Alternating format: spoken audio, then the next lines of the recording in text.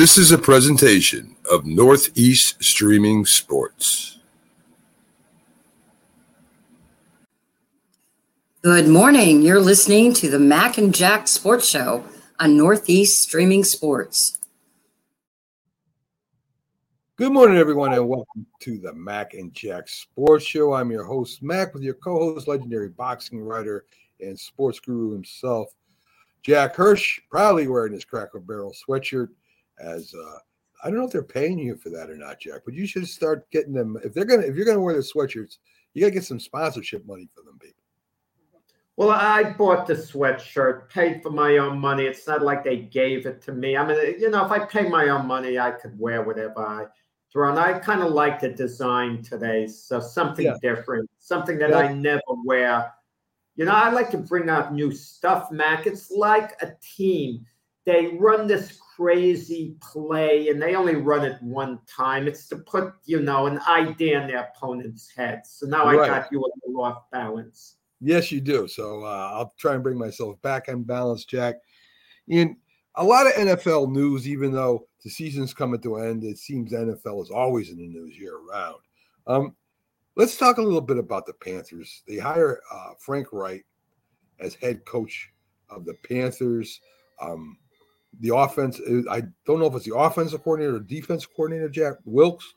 Was Frank Reich, Steve Wilks. Well, he was the defensive coordinator, before he became the interim coach of the Panthers. Yeah, so Frank Reich gets the job. A little bit of outcry, because Wilks is black and Reich is white. What are your thoughts on that, Jack? Well, I'm sure the NFL, they wanted Steve Wilks to get the job because of the issue with the lack of black head coaches. But every team has to do individually what they think is best for them. The outcry in part was, well, Steve Wilks, he did such a great job, but he really didn't, Mac. I mean, he did okay, but that was about it. Okay doesn't necessarily promote you from an interim coach to a head coach. When you become an interim coach, that's what it is. You're just keeping the seat warm until they get a permanent head coach. But of course, if you do a great job while you're interim coach, you put yourself in position to become the full-time coach. Steve Wilks didn't quite do it. The players, granted, reportedly loved Steve Wilks. They wanted him to stay on as the head coach. But if you wanted him to win. This way you'll keep him on there. He was 6-6. I don't want to hear that he took over the Carolina Panther team. Well, they had such a weak record, this and that.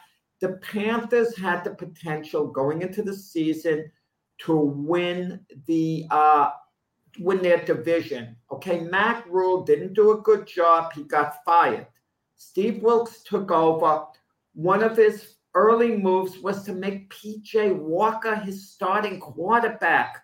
It made no sense. P.J. Walker was a practice squad player type. I mean, they had three quarterbacks who were ahead of him on the depth chart: Baker Mayfield, Sam Darnold, and the Matt Corral, who got drafted and got injured during the year. P.J. Walker was supposed to be no more than a practice squad quarterback. So he decided he was going to roll with P.J. Walker. P.J. Walker was less than good. Then he got injured. And finally, the Panthers started getting it together late in the year. But in the next to last game this season, the division was there for them to win. They go up to Tampa Bay, a mediocre Tampa Bay Buccaneer team. The Buccaneers beat them.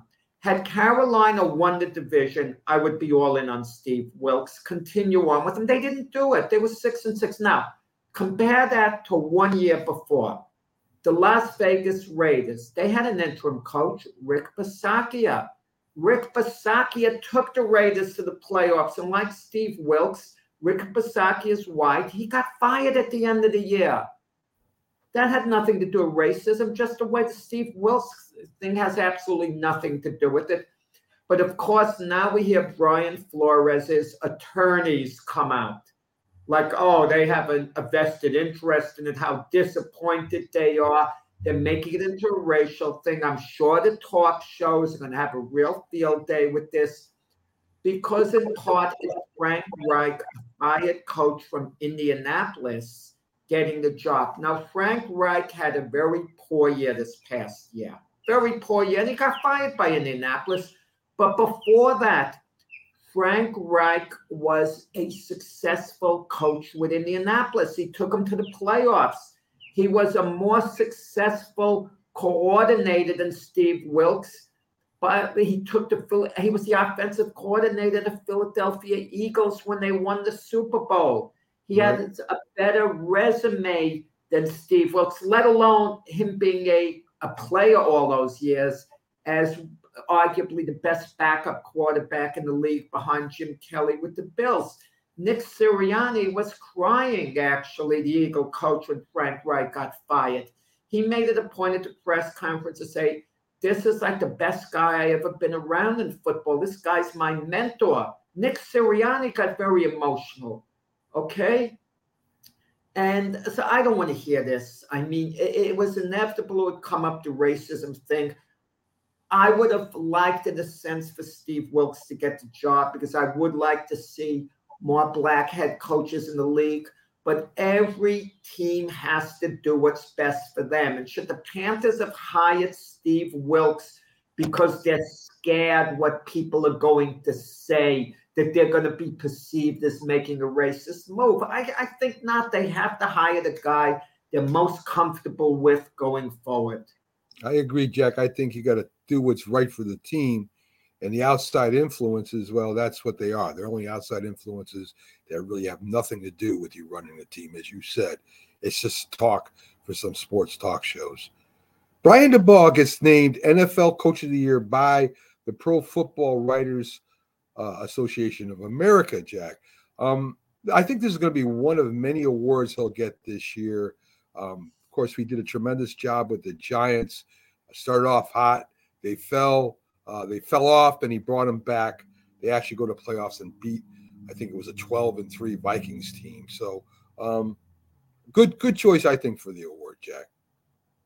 Yeah, I think they were, if I'm not mistaken, 13-4, the Vikings, their record, if I'm not mistaken. But a good choice, very good choice. What concerns me a little about the Giants moving forward next year, Mac, is you look at their overall record, 9-6-1. Okay, that was excellent this year, but they started out 6-1. Right. Next year, can we expect the Giants to start out 6-1 again? Because the Giants were a very gritty team, very gritty. They didn't win on talent. They didn't win because they were a powerhouse team, like teams like the Chiefs, the Buffalo Bills, the Philadelphia Eagles this year. They were like powerhouse teams. They would win by showing a level of domination. The Giants would win by being very gritty. And gritty teams normally don't get off to a 6-1 start. They scratch, they claw. And the Giants didn't finish the season too well, the regular season. They were something like 3-6-1 over the last 10 games. Now, granted, they were a better team than that, or should be, but you kind of wonder going forward, what's the potential in this Giant team? Are we talking about 8-9, 9-8? I mean, the Giants have a great fan base. Their fan base was very happy with this year. We both agree, Mac, we would have liked the Giants to show a little more fight in the playoff game. Oh, yeah. They lost to the Eagles. They didn't have any fight. It's like they were so happy with their regular season, so happy to win a playoff game. It's like, that was it. It's like they went out flat. It wasn't like those Giant teams that won the Super Bowl. Like, they didn't keep the run going. Okay, it would have been okay if the Giants lost by 10 points. Everyone would have been smiling. We gave the Eagles a scare. We pushed it. What a nice season. It just left a little bit of a sour taste. By all accounts, he's a good coach, Brian Daboll, but it is only 1 year.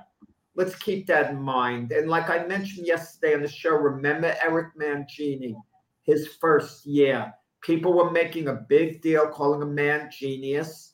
And then he kind of bottomed out. They had a losing record the following year. And then the year after that, even though they had a winning record, they lost 4 of their last 5 games and they moved on from Mangini.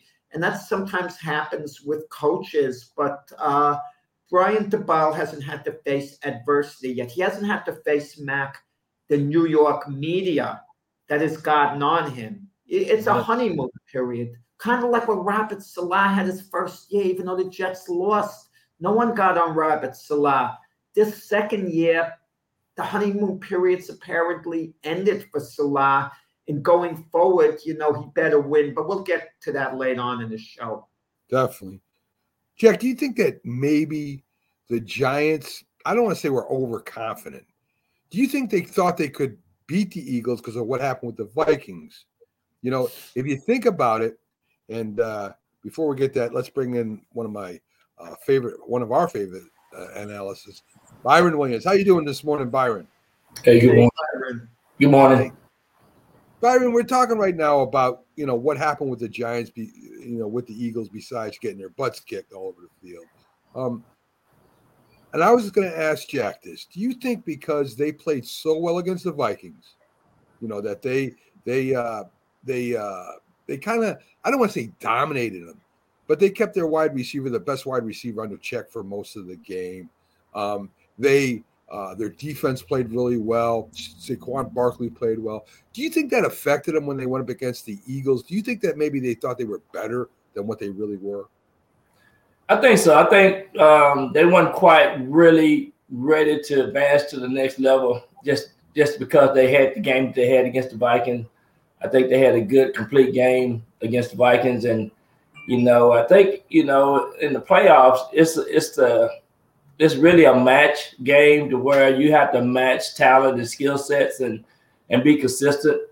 I just think too they put it all in against the Vikings, and then they do know the Eagles real well because they play them twice every year. That's another deal too. So I just thought too they thought maybe they were gonna go in and maybe make some exerted effort against the Eagles, but that didn't happen. The Eagles they started the game on top of them before they know it. They were 21-0. So it's hard to come back on any team when you're 21-0. I mean, it happened a couple of times this year in a couple of games, but in the playoff game, it's a whole different case scenario on how you got to match up and stay focused. I agree with that. Yeah, good morning, Craig. Good morning, Craig. Right, glad you could join us this morning. Yeah, so and to let you know, folks out there, in case I didn't really introduce him, Byron Williams, former wide receiver of the New York Giants and many other teams too. So go ahead, Jack. Byron, did it work against the Giants having to play in Philadelphia 2 weeks in a row? Because Philadelphia, you played for the Eagles for a little bit. It's considered about the worst place for a visiting team to play. And once you get a taste of it 1 week, the thought of having to go there the next week is, oh, man, I just don't want to know from it. I just want to get it over with. If you have an attitude, I think as a player, I just want to get the game over with. You're half beaten. You're really half beaten if you just want to get out of there, okay? That I don't know. It's just a thought. It has something in the back of players' mind that when you go to Philadelphia, you have to deal with the fans. Sometimes you have to deal with the weather. You have to just deal with the elements too. So the fans are just different than any other place, I think, too. And they proud of themselves. They proud of that. I mean, the players, former players, they have that same case scenario. I just think too that it's a place that they have a lot of pride, and the color green is so special to them. And it's like when, for example, when they play the Steelers, when the Steelers come and play the Eagles go to play the Steelers, it's just a hate. It's a hate factor, and so it's like no other. But when the Giants go up there, Washington go there, the Cowboys go there, it's the same factor. It's just one of those factors where you're gonna leave that game bruised up, battered, and you're gonna feel like you've been in a war. And And so then the fans, they'll spit on you, they'll throw beer on you, because once they get souped up and had a couple of drinks and things, it is like anything come out of their mouth. So, but it's whoa, wait a second. The only time I ever went to games in Philadelphia was to see the Philadelphia Stars of the USFL, and that's not the same. It's not the same. For me, if the Jets were playing at Philadelphia, I went and I wore my Jet gear on, they might throw beer on me. They might. Even an older guy like myself. Yeah, they might, because I'm telling you, it's been a lot of cases. You go back in history of Philadelphia games, it's been a lot of cases to where they have done some things from the stands, because people they let you know how they feel up there. They love their Eagles. I'm telling you, they be flying with their Eagles. I'm telling you. But you'll see some guys going into the tunnel going in, and they have to lift up and say, sometimes they respond back to some of the fans. But it's one of those types of atmosphere where you got to be physically prepared and mentally ready, to play the Eagles for sure. Okay.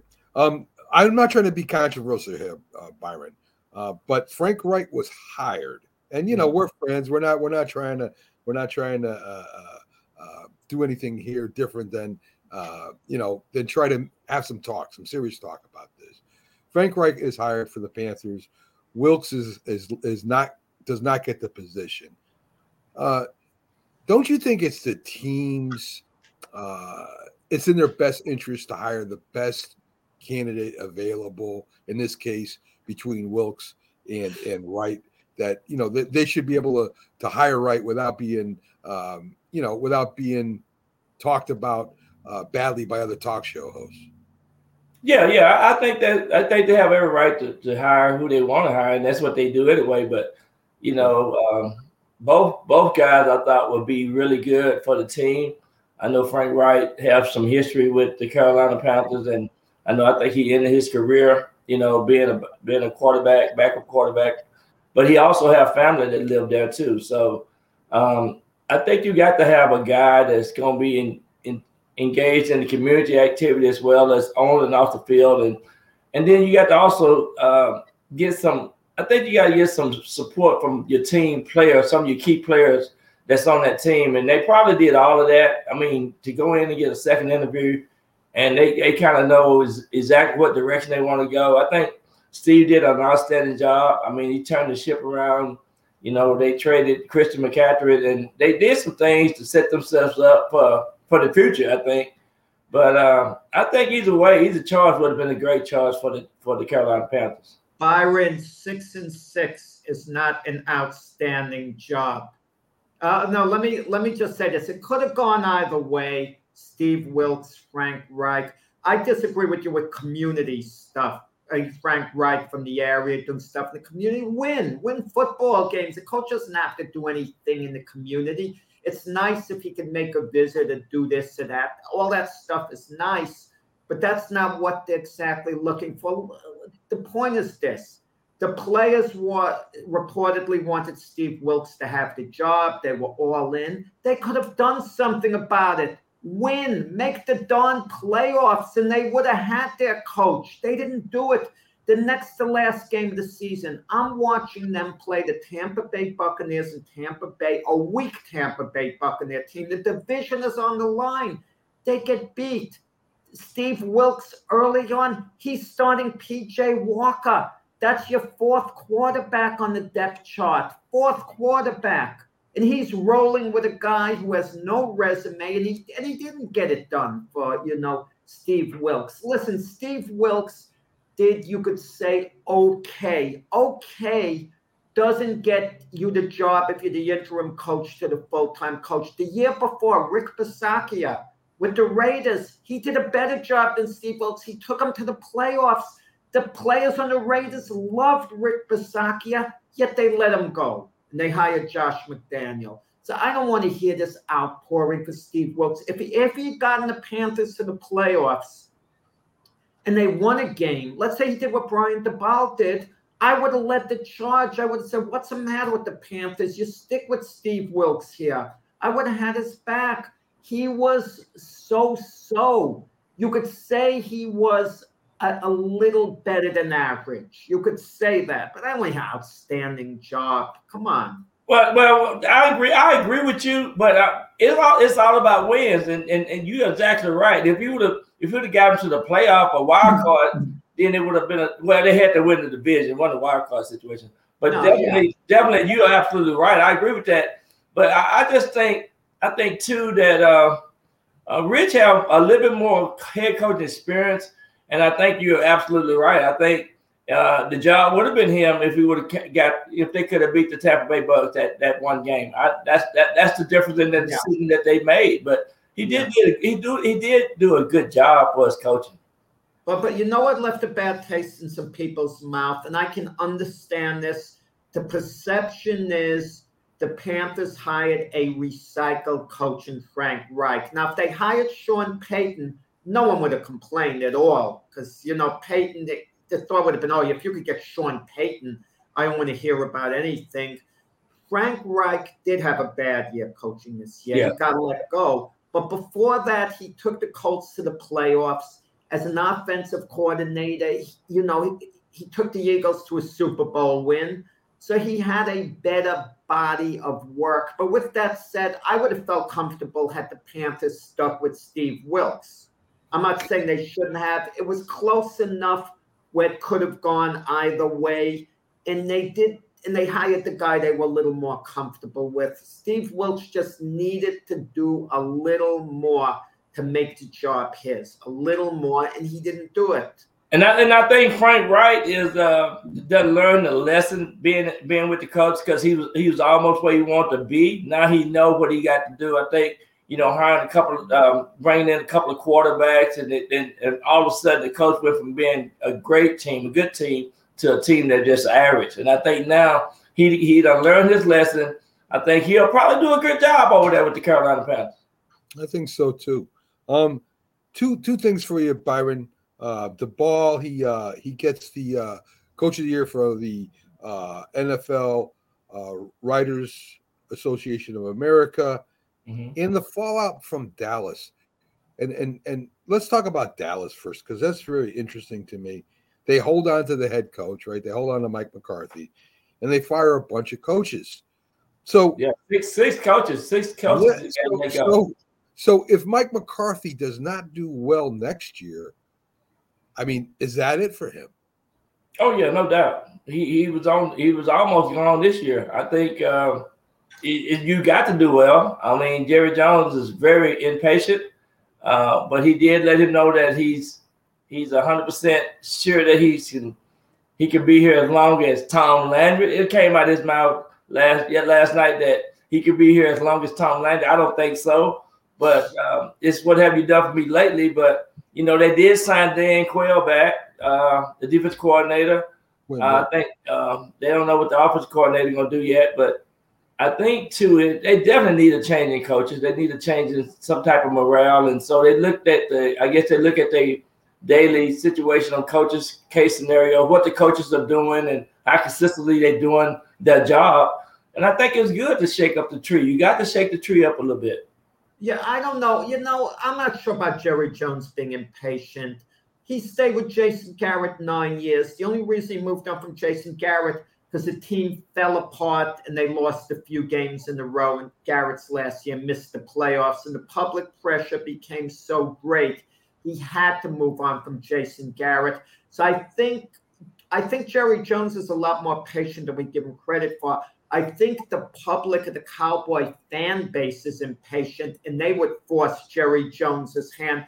Jerry Jones himself has shown that he has been patient with coaches, to a point. And listen, Mike McCarthy, I've never been his biggest fan, but the bottom line, he's been 12-5 2 years in a row. That's hard to do.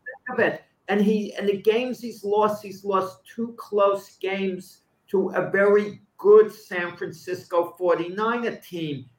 Is that reason to get you fired? The only reason to move on from Mike McCarthy, if you feel you can get a coach that's an impact coach that could push you over the top, and there's so few of them around, impact coaches. So they're going to get. So who are they going to hire? Someone like Mike McCarthy, and it's going to be the same situation. I You're don't see absolutely, Mike McCarthy. you're absolutely right. You're absolutely right. I agree totally with you. And I think it's hard to find a good coach, a coach that can come in and with all the pressure that you have being a Cowboy coach, just being, it's just a lot of pressure and a lot of expectations. And you're absolutely right. And I think, until you find that, they kept saying Sean Payton, but, I don't think Sean Payton can come here and do a better job than Mike McCarthy is doing right now. But even if he would, Jerry Jones wouldn't want to hire him because Sean Payton would demand complete control. Jerry Jones doesn't mind a coach who's going to coach, but Jerry Jones he's the GM too. We think of him as the owner, and he hasn't been a bad GM. And let's be honest about it. Yeah, he hasn't been a bad GM. I won't say he's been a good GM, but he hasn't been a bad GM. And he wants to have some semblance of say with how the team is run, with the personnel. He'll give in to the coach. He'll give in to his scouting department, but he doesn't want to just say, okay, you have complete control and I'm staying on the sideline completely. Yeah. And Stephen Jones been involved a little bit more too. Yeah. I think, with this, and he kind of been away with the draft charts and stuff, But yeah, Jerry have done a real good job for sure. Continue with that playoff fallout, Byron. Defensive coordinator for Buffalo. Let me get to him real quick. Jim Salgado gets fired. I think this is attributed, to Cincinnati just pushing them all over the field. They had no answer for the Bengals at all. Their defensive line was being moved around by subs. The Bengals jump out 14-0 and then just run the clock out. So, what do you expect Buffalo to do, Byron? Do you expect them to get maybe a big time coordinator, say like somebody from the Jets or the 49ers again, and bring them over there? Yeah, they gonna have to do something because they're so close. I mean, they right there, and then all of a sudden you lose a game like you did against Cincinnati.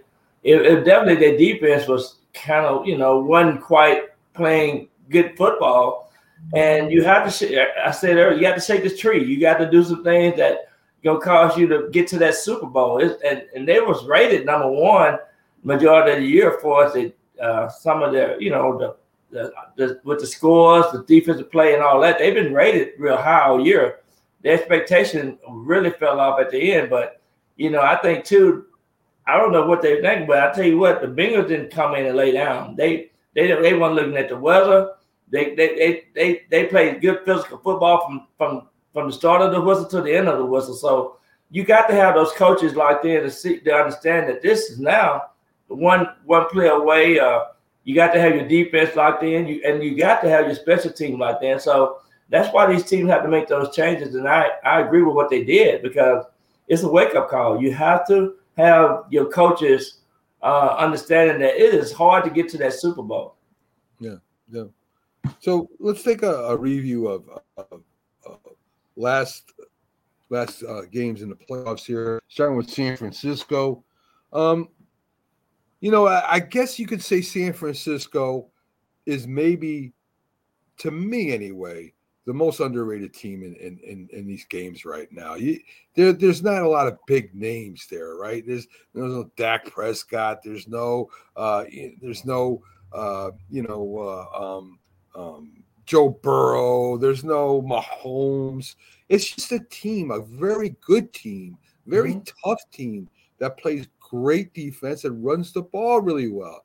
They got a few stars over there, Byron, but how many people could tell you who Deebo Samuels really is? Is he a running back? Is he wide receiver? They know Christian McCaffrey, and they sure have a lot to learn to me.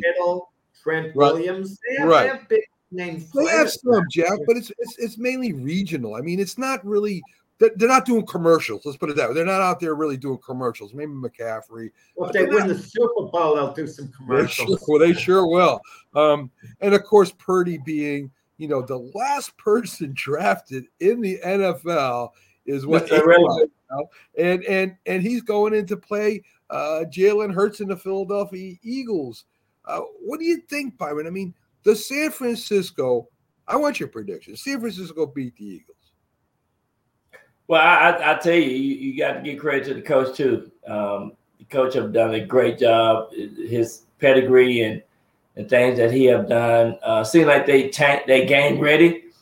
Game ready is make a whole different case scenario. I mean, they got consistency. When Joey Bosa came back and was healthy, it seemed like they went up a whole other knot.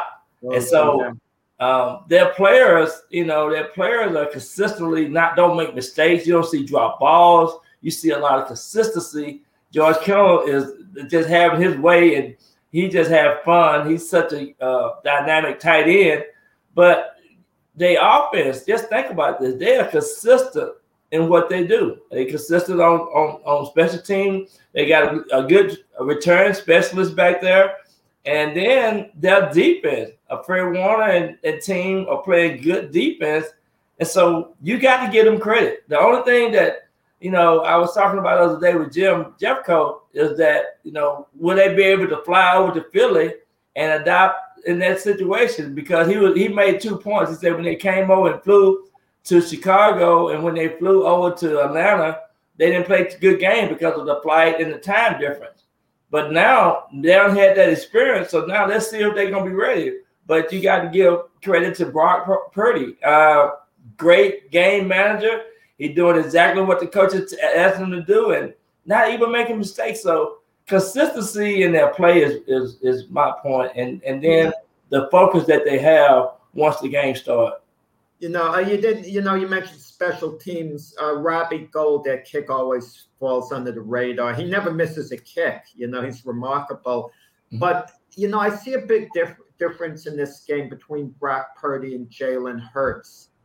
The 49ers cannot ask Brock Purdy to go out and win them the game. I don't think he can do it. He can just manage the game. If he has to go out there and make big plays, like I told Mac yesterday, the Niners are in big, big trouble if you need Brock Purdy to make you plays.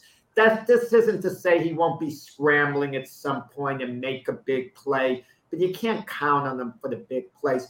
Jalen Hurts, if it gets to the situation where you need him to win you the game, he's a lot more capable of winning you the game than Brock Purdy is. Jalen Hurts can make things happen a lot more than Brock Purdy in a game like this.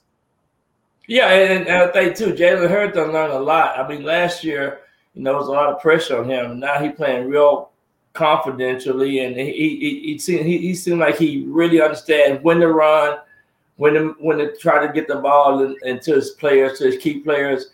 And then the running back situation seemed like have improved with the Eagles as well. So, I mean, it's going to be a spectacular game. I mean, just to see that the 49ers, they play tough football, and the Eagles play good at home as well. So I just think this is going to be a perfect divisional championship game. Well, I didn't get your pick, Byron. Who are you picking? I'm going with the NFC East teams. I just think this year is the NFC East excitement. They brought a lot of wins with all 4 teams. And so I said whoever gets to the division championship, I'm going to go with the NFC East. So I'm going with the Eagles. Okay. You realize, you talk about the NFL parity. 3 of the 4 teams that were in the Final Four last year back. The Eagles are taking the place of the Rams this year, right, basically. And I think the Niners have been there 3 of the last 4 years in the, the conference championship game. The Chiefs have been there 5 years in a row. I mean, it's not as much turnover as we would imagine. Yeah. Exactly. I just thought Buffalo would be one of the teams that probably going to shake up that mixture, and they couldn't. But consistently played throughout the year. The 49ers, the Eagles, Kansas City and Bengals and the Bills. They've been the most consistent team throughout. Let me ask you this. I discussed it with Mac yesterday. The Buffalo Bills, the team I picked to win the Super Bowl this year. I don't think they'll ever have as good an opportunity as they had this year. I mean, they stood out this year. Now they're just going to be one of a fair amount of teams next year who are going to have a shot at winning it. I'm not saying their window is closed, but can you sense it's now starting to close? Absolutely, and that's the key factor. You know, you have to add new players. You know, you're gonna have different coaching staff. You know, the chemistry is gonna be a little different. You know, it's gonna be how good they can bring in certain players like a running back, another key receiver, you know, defensive backs and linebackers, all that mixture, right? So you're absolutely right. It's hard to get back, and I think this year Buffalo had the team to really get to the Super Bowl. So let me mention, and I mentioned Mac, but Stephon Diggs. Sure. Stephon Diggs tries to leave at the end of the game. He's talked into coming back to the locker room. He's there for a few minutes. Selfishness. You know what bothers me? We always hear the standard line, oh, I want to win so bad. I hate losing. And some people buy into that. They say, oh, he's a competitor. He's not a competitor. He's a diva. That's what he is. He's not a darn competitor. He's not sticking with his teammates after the game. He's going off on the side. I don't want to hear you lose. I don't want you to just be there when you win. I can understand once in a while you're so upset. You need time by yourself off on the side. Let him go to a corner of the locker room. Let him lock himself in the bathroom for 10, 15 minutes and then come out. But he was going to leave the stadium altogether. This isn't a competitor here. He really showed his immaturity or either his selfishness, because it's a team game. You know, just go to the quarterback to the side and say, you know, I was open that time. Just look for me next time. You know, just certain things like that. And those things really, and so many cameras are, you know, I talked about this the other night. So many cameras are on the field around these players now. Yeah. You got to be sure that you don't show stupidity in a team game to where, you know, you might cut out on a commercial or a deal because people are watching you. Your character is so important, and the things that you bring to the table, and be a complete player, not you know, just create. You know, I used to run coverages off to get somebody else open. You know, something. Be a team player, and that's what the game is all about. It ain't all about you; it's about us, and that's who wins Super Bowl. Us, not one guy. You know what I would like to see? So Byron, wait a minute. Byron, so you know. I mean, you know, Jax is infatuated with Diggs, and you know, there's so many diva receivers out there today. So, yes, a lot of them. I mean, they're almost a dime a dozen. But I want to talk about Dak for a minute here. So they get all these coaches, and they get rid of all these coaches, and you know, he has a bad game. He throws 2 interceptions. He's having problems reading the defense. You know, something that we never thought he'd do. He took a step back, that's for sure, this year. So, I mean, what do you do? Dak is signed to a lot of has a lot of money in his contract. Do you get maybe a rookie quarterback to come in, you know, just to play behind him, or to maybe be I'm trying to think of the word, a predecessor to him, or do you get another veteran quarterback? Cooper Rush, I guess, would serve that purpose, so you wouldn't have to do that. What do you think about a young rookie quarterback backing up Dak right now? I think you have to do that. You have to always do that, especially when the quarterback gets around 30 years old. I think they did that the same. They did that. They brought Dak in when Tony Romo was doing the same thing. I mean, just think about that. Tony Romo made a couple of bad plays going into the playoffs and things like that, and they brought Dak in. They brought him in to compete. And I think that's what football is all about, first of all. You have to bring players in each and every year. And when you bring in a player and you draft them in the first 3 to 4 rounds, well, you got high expectations for that player. And that player is there for one reason. That player is there to put pressure on the starter. And that's how teams get better. That's how you keep consistency going. And that's how you roll into the playoffs. And that's what the expectations are. I mean, every player that wake up in the morning and look themselves in the mirror know that they always have somebody to replace you in a heartbeat, and you got to keep that going. And I think that's what Dak needs. Not only that, his girlfriend left him. So I think I think when all that happened, Dak got to look himself in the mirror this year and say, hey, I got to do something different. It's a lot of things that goes into being consistently staying on top of your game in the NFL. Byron, I'll disagree with you. They did not draft Dak Prescott to compete with Tony Romo. Dak Prescott was taken in the 4th round. He was a value pick. Sometimes you see a play at a position. You don't really need help at that position, but the value is so great that the play is actually there. So you take them. And what happened, Tony Romo got hurt, and the intention was to bring Tony Romo back. The issue wasn't how Tony Romo was playing, but Dak Prescott was so great as a rookie. He was absolutely outstanding week after week that the Cowboys were winning. They had no choice but to, move on from Tony Romo because of the way Dak Prescott performed. The problem with Dak Prescott now in the Cowboys, he's getting paid too much money. No one else is going to take the contract. And he still might be a pretty good quarterback, even though he played miserably against the Niners. The week before, people were raving about his performance against the Buccaneers, how good he looked. But I also know before the game against the 49ers, I even remember the broadcast team saying this is going to like a legacy game for Dak Prescott because they realized now you're playing a top defense. Now let's see what you could do. This isn't the Buccaneers, and there's no way of getting around. And this is from a Dak Prescott booster, someone who's been high on him. He was absolutely miserable in the game. I mean, awful.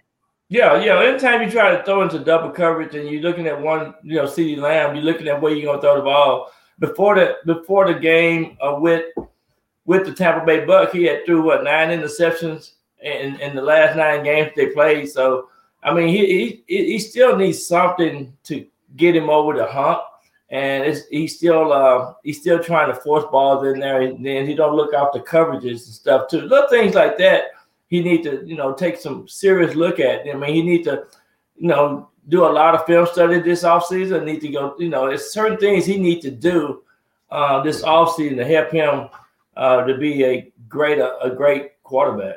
He's been around a while. What can he do that's differently? I don't get it. He's by all accounts, he's very dedicated. It's not like I don't know how much dedicated he is in the film room, or he's trying to know how to get balls to his different personnel. He was forcing the ball a lot this year, and I think, but a lot of time, I got to say this: the receivers was missing balls and tip balls, and a lot of those interceptions was tip balls too. I know probably 4 or 5 of them was tip balls from the receiver. Byron, that happens to a lot of the quarterbacks. So I'm not going to make no excuses for Dak Prescott. A reminder, folks, we're live on Roku and YouTube. Check us out on the big screen. We're over there. Jack and Byron, both their shows are on Roku and YouTube. Also, Jack with Glove Fist and Byron with J&B Talking Shop. So keep an eye out for them. Great shows. Byron, let's get to the next game. Let's go to Cincinnati, playing up against Buffalo. As we said, starting out, we've talked about this before. Joe Burrow, offensive line, as we said, kind of bullied them around. Josh Allen the only score they got was him running the ball. They were moving up and down the field, but they couldn't put the ball in the end zone. I guess that's why they fired the offensive coordinator. What would you be looking for if you're the head coach? What kind of offensive coordinator are you looking for? Are you looking for somebody that brings in more ball control, or are you looking for one of the newer offense coordinators that are passing the ball more? I would look for probably a combination of both, because I think you got to use your running back a little bit more in that offense as well, and you got to give Josh Allen a little bit more, a little bit more talent around him to make sure that he can, dump the ball off to the tight end a little bit more. And I think something, maybe just tweak the offensive patterns. Have one guy running down and one guy coming across, and be able to utilize the third tight end and things like that. Have different sets of personnel to come in to set up different case scenarios. But, with Josh Allen, his running ability and his style of play, you can do a lot with that offense for sure. Now, that's amazing. We're talking so much about the Buffalo Bills and not so much about the other teams that got bumped, which answers the question, which team has been the biggest disappointment that didn't advance? And that's our answer, Farnway, Buffalo. You don't hear us talking about the Minnesota Vikings. I mean, they probably overachieved to an extent, winning, all the close games. We talk about Josh Allen. We don't talk about Kirk Cousins. He did it again. You could say, well, he played okay in the game against the Giants. He's always playing okay. He's always playing, you could say, well, maybe you could use the word, but you're never going to say Kirk Cousins played very good in these losses. It's always he gives you just enough where you're not going to say get rid of him. Yeah, you're exactly right. And I think Kirk Cousins, you know where he's going to be. He's going to be right there in that pocket. And that's the difference between Kirk Cousins and a lot of people. But they doubled their best receiver, Justin Jefferson. But, he got some other good receivers. So that right there tells you that Kirk Cousins got to get the ball into the other player's hands just to open up the opportunity for their offense. Well, it's amazing the way one play is remembered and defines a player sometimes. And that pass by Kirk Cousins short of the first-yard marker on fourth down. I mean, people are going to remember that. Some plays are overrated. Like last year when the Cowboys couldn't get a playoff, people criticized them. But even if they could get a playoff, what were they, about 24 yards away? The chances of them getting a TD and winning were minimal, But Exactly. you never know. Yeah. But that pass by Kirk Cousins, is there any excuse for that, Byron, where not to throw to the first-yard mark at all? It's no excuse. It's just that you got to know and be aware of your situation. So it's no excuse. No. Yeah, I think you would blame the wide receiver for that more than Kirk Cousins, right? The wide receivers got to know where that. You got to get to your depth. You got to get to that depth. Exactly. Yeah. A millisecond difference, Right. I mean, Kirk Cousins trying to make a play, getting to the guy. Hopefully, he makes a move, gets that first down. Giants were all over him, but I definitely would blame the wide receiver in that case for not getting to that first down marker. It was his tight end, if I'm not mistaken. Yeah. But regardless, the receiver. Yeah. So let's talk about the ball. I put it off long enough, Byron. He's the let me get this right. The Football Writers of America NFL Coach of the Year. I imagine he's going to get other awards. And Jack brought up a good point, right? I mean, they jump out to 6-1. The Giants, nobody believes it. How are they doing this? They ain't got nobody. Nobody but you. Right. Then they go 3-6-1. And, it's like they reverted back to what they were the year before, right? They couldn't move the ball. They were scoring. They couldn't score points. And then they kicked it in kind of at the end of the year. They beat an okay Washington Redskin team, nothing to brag about. And then they beat the Minnesota Vikings, which we think are an okay team too. So it's not a lot to brag about. Yeah. It's not a lot to brag about, Byron. We had a good year overall. Where do you see improvements in the Giants? Where are they got to make improvements to become that team that competes with Dallas and the Eagles next year? Well, first of all, I think they did a great job with the defensive line management, and the offensive line stepped up. A lot of improvement in that offensive line. I think, of course, the number one thing that they got to get some receivers that are going to make some plays. They're going to create openness and open up the field, create opportunities. So they definitely got to get some wide receivers in there, and then they got to make sure they can sign, Daniel Jones and Saquon Barkley, I think, too. But definitely you can tell when a leader, a good coach bring in that type of leadership and vision and believe in the players and have intimate relationship with the players, and players trust him and he trusts some of the players that he have on his team. Now you got a whole different case scenario. It just goes to show you how quickly you can turn this ship around when you get the right kind of coach, and then the players respond to that coach. Yeah. The Giants reportedly seem to be lukewarm on signing Saquon Barkley. And I don't get it because Barkley indicated he's not looking to, get top of the market dollar necessarily for running back. Barkley wants to stay with the Giants enough where you get the feeling he's willing to work something out, but it would still be expensive to the Giants. And I get the feeling, they're going to move on from him unless they sign Daniel Jones. And then maybe they franchise Barkley for 1 year, but I'm not even certain that they're going to do that. I don't understand why they're lukewarm on Barkley. I don't understand that either. I think you want to sign him and make him still a big part of what you're trying to create there in New York. And I think they just need to be creative on how they can negotiate both of those guys' contract. I mean, there's ways to do it, and I think hopefully they get that done. Was it a big mistake not giving Jones that year option when you think about it now at the end of the year? I mean, was that a big mistake by the Giants? Should they have just signed him to the option, see how it worked out, and then proceeded with trying to sign him to a contract? Because I think if they had to do it all over again, they would have picked up that 5th-year option. Yeah, they should have picked up that 5th-year option. That way, it would have been a better case scenario to where they could probably have a way to get both of them signed the way they need to. And like I said, they roll the dice and try to see what kind of season Jones was going to have, and he had a spectacular season. Revisionist thinking, woulda, coulda, shoulda. That's what both you guys. Revisionist thinking.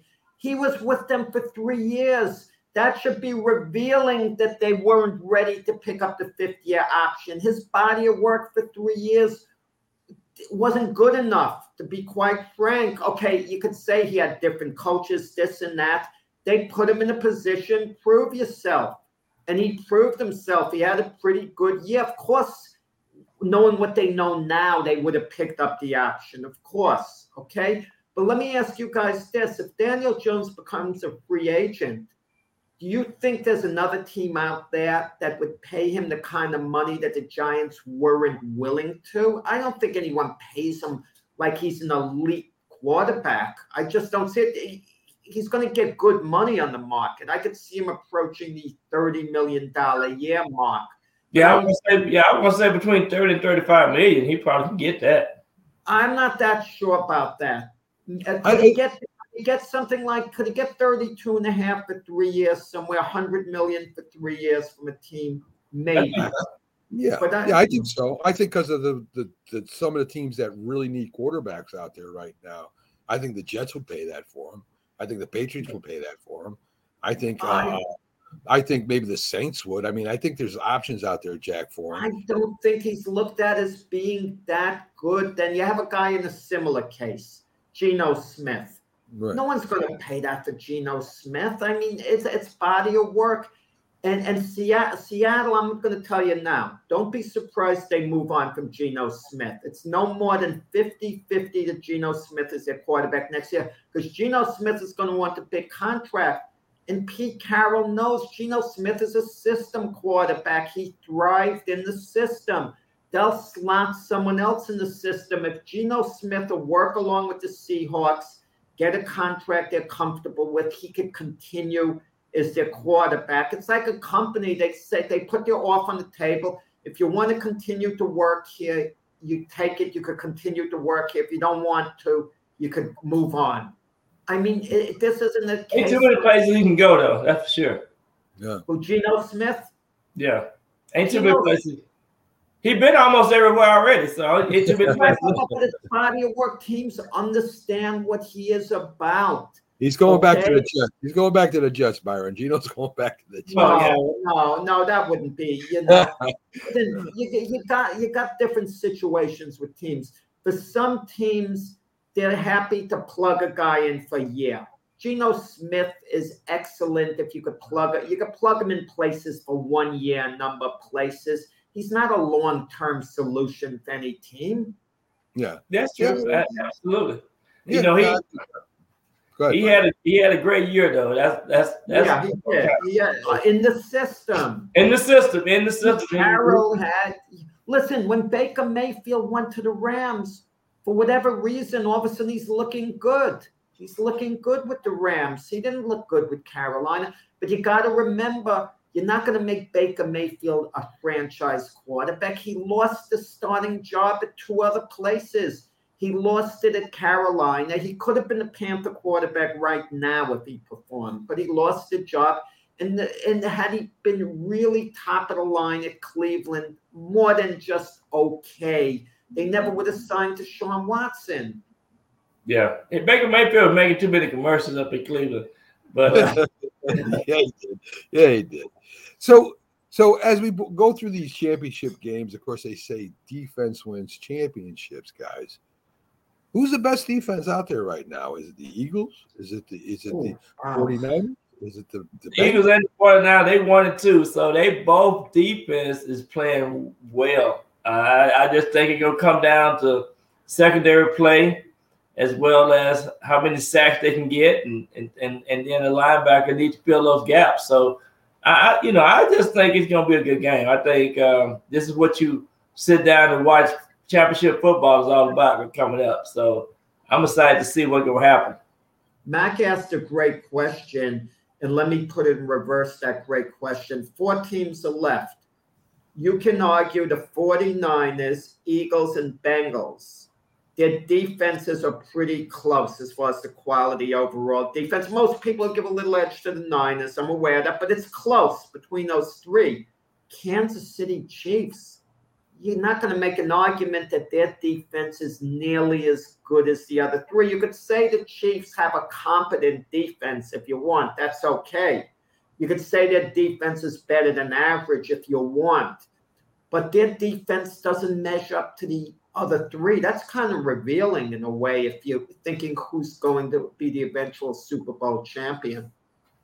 But Chris Jones had a good year, 15.5 sacks from the defensive line. And it seems like this secondary been playing pretty good, playing better. Okay. I'm talking about the Chiefs. And I just think that, home field advantage going to help them out tremendously. And I think if Patrick Mahomes can come in and put his magic on, and Travis Kelce, ain't nobody going to cover him. So I'm going to take. I'm not arguing with you. Huh? The Chiefs could win. My point is this. Are you going to tell me the Chiefs' defense is better than any of the other 3 teams I just mentioned? No, but they do have a defensive lineman that was 15.5 sacks. No. That's outstanding for inside defensive lineman to have 15.5 sacks. Chris Jones. I think the point Jack is making is the overall defensive team itself, not just a defensive line, right? I mean, San Francisco's got a very fast defense. They got fast linebackers, fast defensive line. The Eagles are big, right? They're big and strong, and they got 50 sacks because they can overpower you. Right. But I don't think the Chiefs' defense overall, Byron, measures up to those 3 teams with the Bengals ends and their speed. I don't think they match up to them. Not saying they're not going to win. I'm just saying as a compared to those 3 defenses, you would have to say the 49ers defense is just a little bit less than those 3. That's all. Yeah, I agree with that. And I agree with Cincinnati Bengals. They got a high power offense too, and Joe Burrow can find those receivers. They got some receivers out of this world. All right. Here's a question for you two. Now let's turn it around. Who has the best offense in the championships this game? They don't decide it, but they're going to put points up there. Is it the Chiefs, the Bengals, or the Eagles? Man, that's a good question. I really like the Eagles' deep offense, and I like the 49ers offense. And Kelce and Mahomes, if Mahomes can get 90% healthy, it's gonna be a good show. And then Joe Burrow, man, you just cannot say nothing bad about him. He is spectacular. Yeah. So all four offenses is I think Sanford's a little below, but compared to those 3, but they have a good offense. What do you think, Jack? Yeah, who has the best offense? If the Chiefs are running on all cylinders, I mean, they have, the Niners have big players on offense, but they don't have a big play quarterback. Right. You know, you compare like even the Eagles, Brown, Smith, Goddard, Hurts. You know, I don't know. I don't know what the answer is. I'd have to analyze it. What's good about the matchup, the games can go either way. Right. It might, you know, because they all have the potential to do some things that's exciting. So we talk about the defense. We talk about the offense. We even talk about special teams. So doesn't it always boil down to who makes the less mistakes? And if you go that way, the team that makes the less mistakes is the San Francisco 49ers. Absolutely. And then you might have to look at the coaches as well. Right? I don't know, guys. I mean, I don't know anymore. Go ahead. Let me ask you this that I found a little revealing. It's probably so minor, but my question would be why on this with Patrick Mahomes. Patrick Mahomes admitted he's called up Tom Brady to discuss how it is playing in the AFC Championship game. Patrick, the Chiefs have been there 5 years in a row. Why do you need to call Brady? You're to AFC Championship games. What Brady is to Super Bowls. You don't need Tom Brady's wisdom. I don't think Tom Brady's been there 5 years in a row to an AFC Championship game for all the Super Bowls.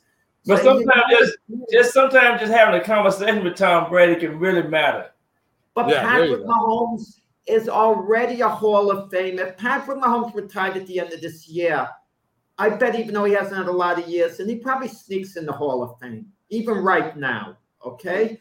Patrick Mahomes, you can argue right now, arguably, he needs a little more of a body of work, but you could argue he's one of the all-time great quarterbacks. I wouldn't put him there quite yet. He needs a little more of a body of work, granted. Yeah. Folks, we're gonna take a quick promotion break. Let it get up and stretch a little bit. Byron, you can stick around. You got to get going, my friend. I got an appointment this morning. I'm going to talk to the school this morning. Okay, so, sounds good, my friend. Glad you could make it on. As always, we'll have Keith Angle on up after the promotion, folks. So stick with us, and we'll be right back. Byron, again, thanks for coming. Have a great championship weekend. I'll see you guys. Good seeing you, Byron. Keith just came in below. Keith will be right back after these messages. Stick around, please. He was a giant, and he was a cowboy. Now these two former rivals have joined forces to bring you the most insightful, perceptive, and controversial sports talk podcast in America.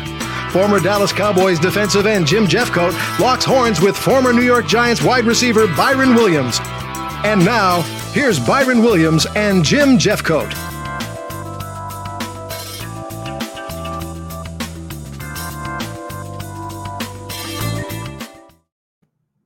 If you like the sweet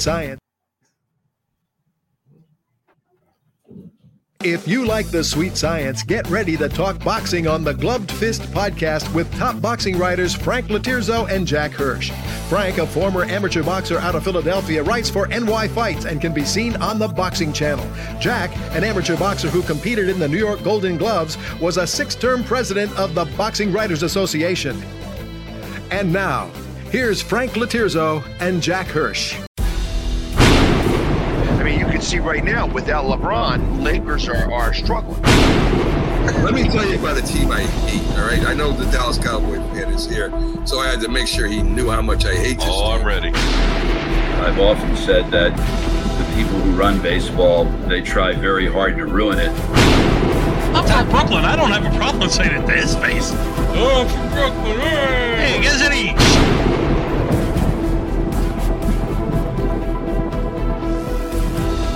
It just might be the greatest sports franchise in the history of sports. A place where legends are made, and there's always something to talk about.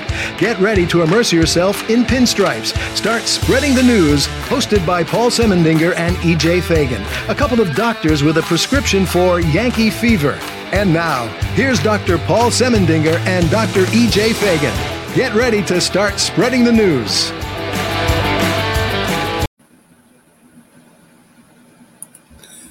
This is a presentation of Northeast Streaming Sports.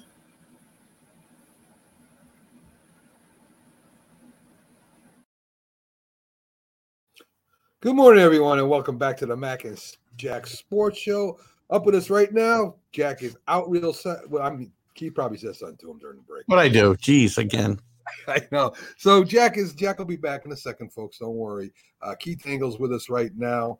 Keith from TGIF Sports Talk does a great job over there. Love having him on every Friday and Sunday to cover, of course, the Patriots, NFL, a little bit of the Knicks now and then, especially with the season starting. And there's Jack. There he is. How we doing, Jack? Going to start covering tackle basketball, by the way. Yeah. What happened? Going to start covering tackle basketballs. My Sunday audience wants to start covering odd sports, and they want a story of the week. And I found tackle basketball, and we're going to talk a little bit about it Sunday. Interesting. Invented by the Russians, it appears. Really? Mac, I just get to see, Keith, my new granddaughter coming from out of town for the first time. Wow. I come, give a quick look, and now I got to get back to do the Mac and Jack show seconds later. It shows you where my values lie. My granddaughter is here as well. To this show. You see my devotion? Yes. So keep more money when contract time comes up. I was going to say he's angling for a big raise. He is. He always is. That's Jack. He's an angler by trade. So, we have you on. To discuss the Patriots a lot, some Knicks news, Yankees journey, MLB season. And I asked you to come in and kind of break down the Patriots year, to kind of review what happened with the Patriots this year. What do you think they need to improve in, if they need to pick up any players that you would love having on your team? Of course, a lot of it has to do with fantasy and what you want. But I think it'd be a lot of fun if we could do that. So, Keith, starting off with the Patriots, what did you see last year that you didn't like and that you want to change for this year? Well, things didn't start well right from training camp, where with all the mystery about the play caller and no offensive coordinator, and I thought Bill Belichick did a horrible job of handling this. In the beginning, I wanted to trust him because Matt Patricia's literally a rocket scientist, as I keep saying, and Belichick's mantra was good coaches can coach any position. Well, it didn't work out that way. They set Mac Jones back. They didn't put them in a position to succeed, which in turn didn't put Mac Jones in the best position to grow and succeed. He played well. He played much better in the second half of the season, by the way. But all that said, that started out in a bad tone. The Patriots got off to a horrible start, which I said would happen. They recovered a bit in midseason, and they lost 3 games that they really should not have lost. They finished 8-9. That's your record. That's the way it played out. But they gave away 2 games to the Raiders and turned the Bengals, 2 games that they were in position to win. They weren't, again, they blew it themselves. Plus a horrible home loss to Chicago. I blame myself, the coaching staff, for all the Patriots ills this year. This is Bill Belichick's worst job in my mind, worst job he's done coaching in his career, including maybe Cleveland, where some things were not good there. I do think they'll recover. We'll talk a little bit about that in a second. With all that said, there were some bright spots. Mac Jones did recover a little bit. I like the fire that Mac Jones showed those times he was coming off the field, getting in people's faces, because it shows he cares and he wants to win, and that things needed to change. Ramondre Stevenson really developed into, I think, what you'll see as the full-time number 1 back next year. This year, he basically was because of injuries to Harris. He ran for over 1,000 yards, became a big part of that Patriot passing game. I think he caught close to 70 passes, high 60s. Again, most of it the second half of the season.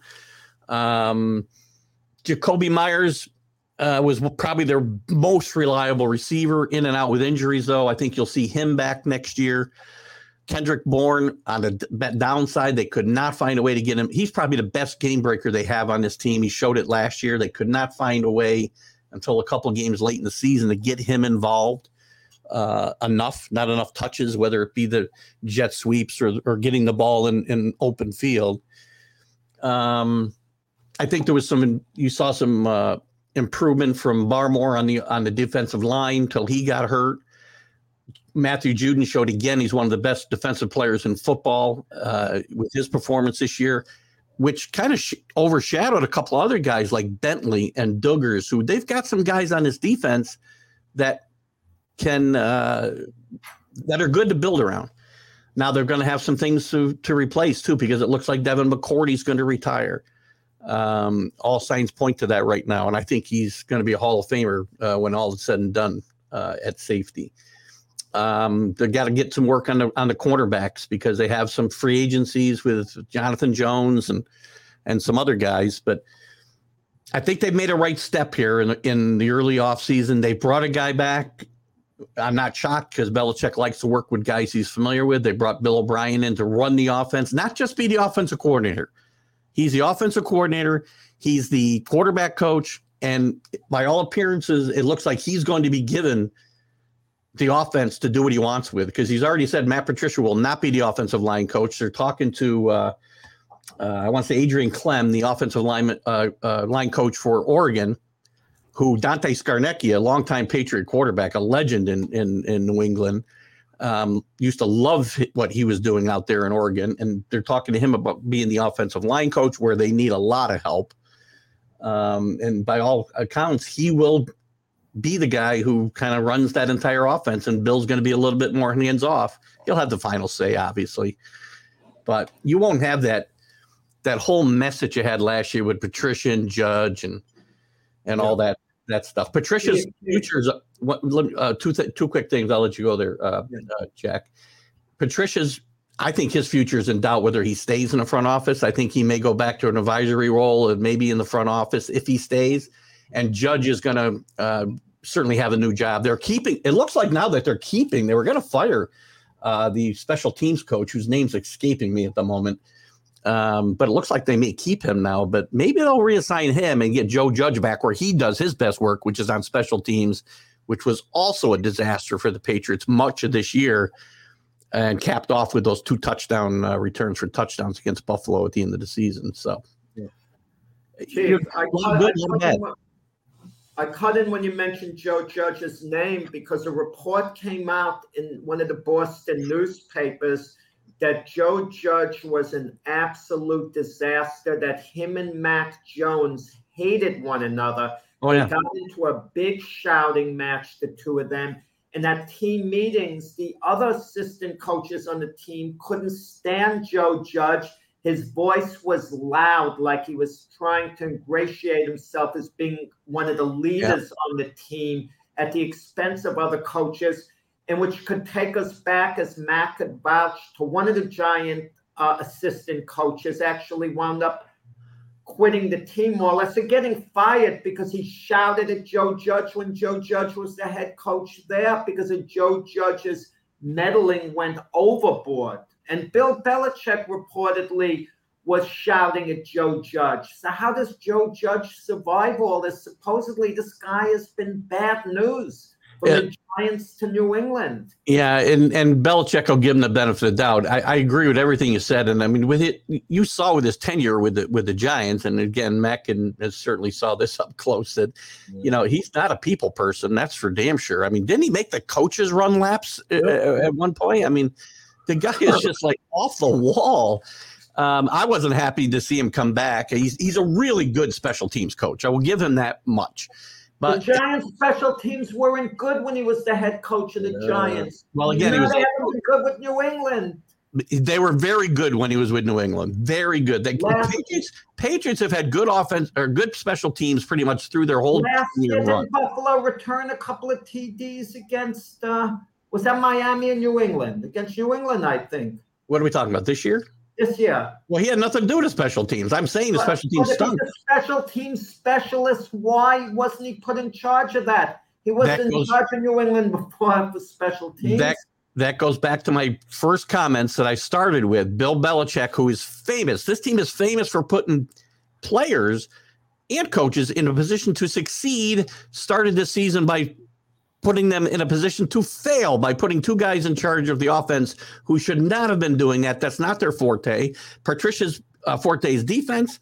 Judge's is special teams, and that's where they should have been coaching, or not on the sideline at all.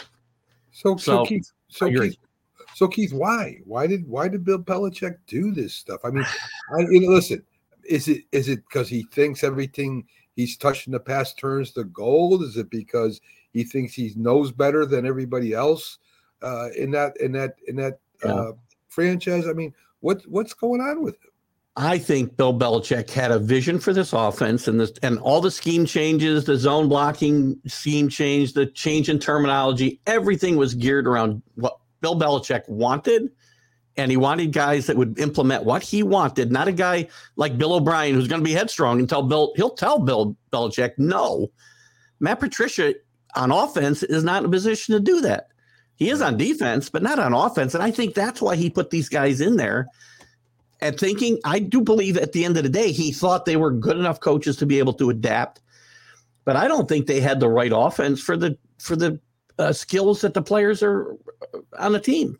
So he did not put them in position to succeed this year at all. And Mac Jones takes the brunt of this because he regresses a bit in his second year.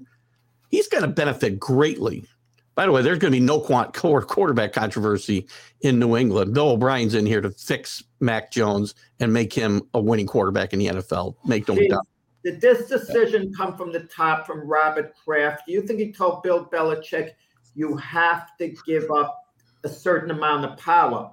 You know, they're having Bill O'Brien is completely in charge of the offense. I mean, he has to obviously communicate with Bill Belichick, but do you think Bill Belichick has given up this power? I think it's a little bit of power he's given up, right? It's not a lot. I do believe they certainly had a conversation, and maybe Kraft had to kind of goad him a little bit to say, this isn't working. We have to do something else. We can't have another year like this with this type of dysfunctional offense. And as you said, dysfunction going on in the locker room and everywhere else. And maybe Joe Judge does get his walking papers because of it. But I think they came to this conclusion pretty much together, but probably because Bill Belichick knew if he didn't agree with Robert Kraft on this, he might have got his hand forced. So I think that's probably how that worked out. So, upcoming this year, Keith, like I said, this is kind of fantasy. I did this with the Giants. I mean, there's reasons that I want the Giants to improve in certain positions, and I imagine you do too with the Patriots. Mm-hmm. If you were to take some new players, some free agents that are available, I checked out all the free agents when I did this that were available that could end up in the Patriots. Who are you looking at, and where are you looking to put them in, Keith? Well, one guy I like who's not necessarily a free agent, I don't think, is DeAndre Hopkins. There's been a lot of chatter about DeAndre Hopkins coming to the Patriots ever since. And I'm sure that if he does make it to the Patriots somehow, there'll be all kinds of tampering charges because we have video of Belichick and Hopkins having a love fest when the Patriots played the Cardinals a while back. He's a one guy that I'd want to bring in here that would really help this offense and be a playmaker, and I think he's got a lot left in the tank. Wait, Keith. Yep, go ahead. DeAndre Hopkins played for Bill O'Brien for the Houston Texans, and reportedly there was tension there that they didn't get along great. So I don't see the fit.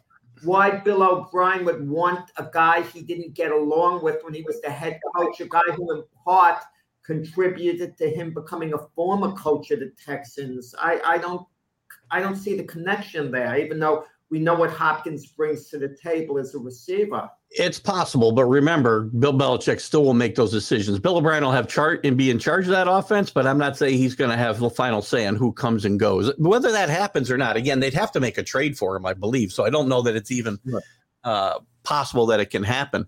The problem with what I'm looking for in being a game breaker, I can't find a wide receiver available in free agency who really fits the bill of what I want. I'm just trying to take a quick look here. Devontae Adams is available, Keith. He's not a free agent though. He's got a contract, so he's got to be traded too. Again, another guy I'd love to see come here. I mean, no relationship there. I don't think Josh McDaniels is going to be in a hurry to trade him back to his old team, especially as he's trying to fight a quarterback that Devontae will want to stay and play with. So it's good. They're going to rely a lot, I think, on progression by Thornton. I think Thornton had some spurts this year where he looked good. Their first-round draft pick out of Baylor last year had some injury issues, but he had some moments where he looked pretty good. I think Myers will be back. He can move the chains. again, I think they're probably going to have to go into the draft, and you may see them try to get in position to pick an Addison out of USC, one of those types of wide receivers to fill that position. Cornerback's going to be another place that they're going to look because Jonathan Jones is a free agent, and they probably want to improve over that number one cornerback anyway. Definitely the offensive line is going to see a great overhaul, especially the tackles, because Isaiah Wynn and Trent Williams were pretty much a disaster this whole year. They were either hurt or, we had false start after false start and holding penalties. And another example of, this being the worst coaching job in Belichick's history is this. I guarantee you, if I look at the number of penalties, this is one of his most penalized teams ever, especially in New England. Just terrible penalties. And I think they got some depth at running back.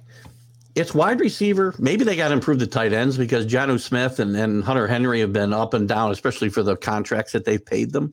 They got a lot of cap money, which they had 2 years ago. And other than Matthew Judon, I'm not really crazy about all the things that they did with it. So we'll see how, whether he goes out like a drunken sailor. I don't think you'll see Bill Belichick do the same thing he did 2 years ago when he had all the money. I think you'll see much smarter plays. And I'm trying to find if there was a guy. There's just not a guy that's an unrestricted free agent. That doesn't mean there aren't other guys that I say this is a guy who can change this offense. I really think he's going to have to potentially look to the draft. And, he's more likely to pick an offensive lineman in the first round of the draft than he is a wide receiver. So yeah, he is.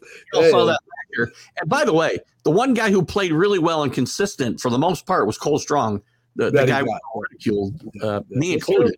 That first round. That's very true. Listen, Bill Belichick knows talent. That's one thing about Bill Belichick or the scouting department or whoever's doing over there. They do know, especially at schools that you don't expect them to pick up players from, like what you're talking about here.